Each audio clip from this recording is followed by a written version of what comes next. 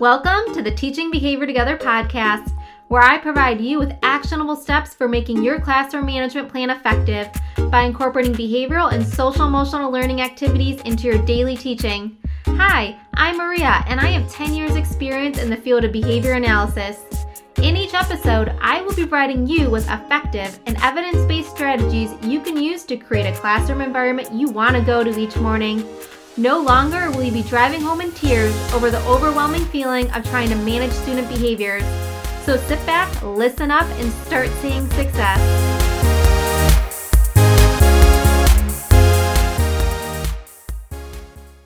Hi friends, and welcome to this episode of the Teaching Behavior Together podcast.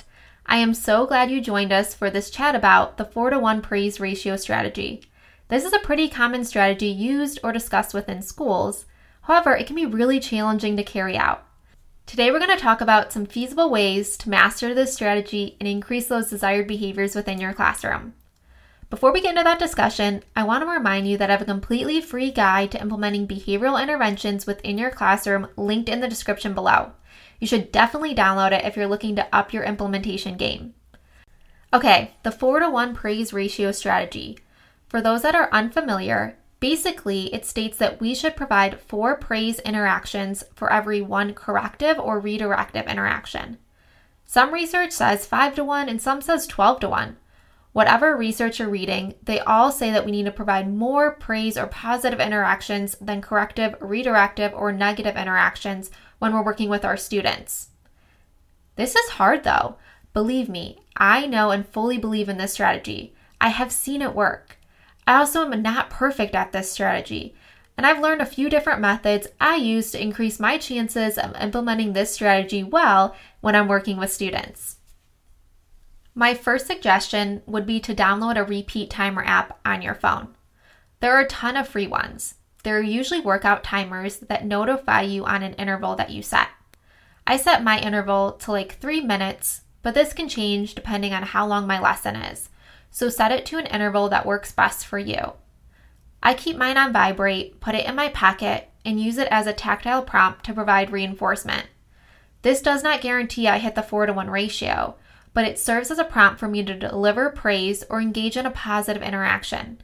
Therefore, I don't go through the whole lesson and completely forget to acknowledge the positive. Another strategy I have used is called Post-it praise.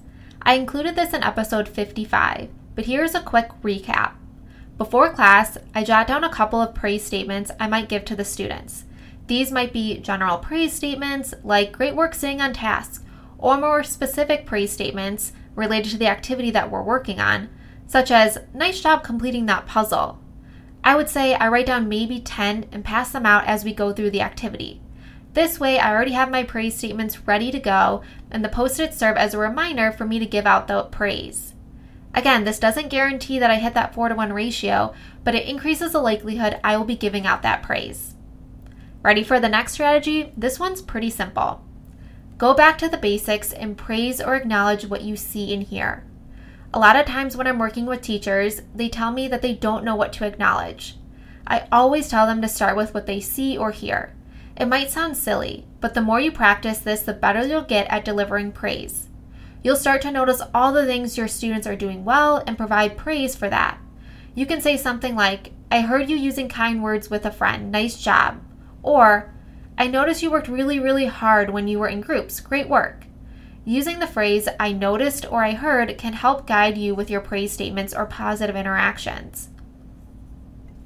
This last strategy is pretty simple as well. Every time you provide a redirection or correction, let that serve as a prompt to yourself that you need to deliver a praise statement. This will get you to that 1-to-1 ratio, which is a great place to start. Then you can slowly increase the amount of praise you are giving over time. With this strategy, you're basically using yourself as a prompt. If it helps, for a couple of days, tally the praise statements and redirections you give in your classroom, or have a teacher friend come in and observe you and tally. This will give you an idea of where you are and can help you set goals related to your praise statements in your classroom. Those are all the strategies I have for you to make that 4-to-1 praise ratio strategy feasible and workable in your classroom. Try some of them out and let me know how they work for you over on Instagram at Teaching Behavior Together. And don't forget to download that free guide. Thank you so much for listening to this episode and have a great rest of the day.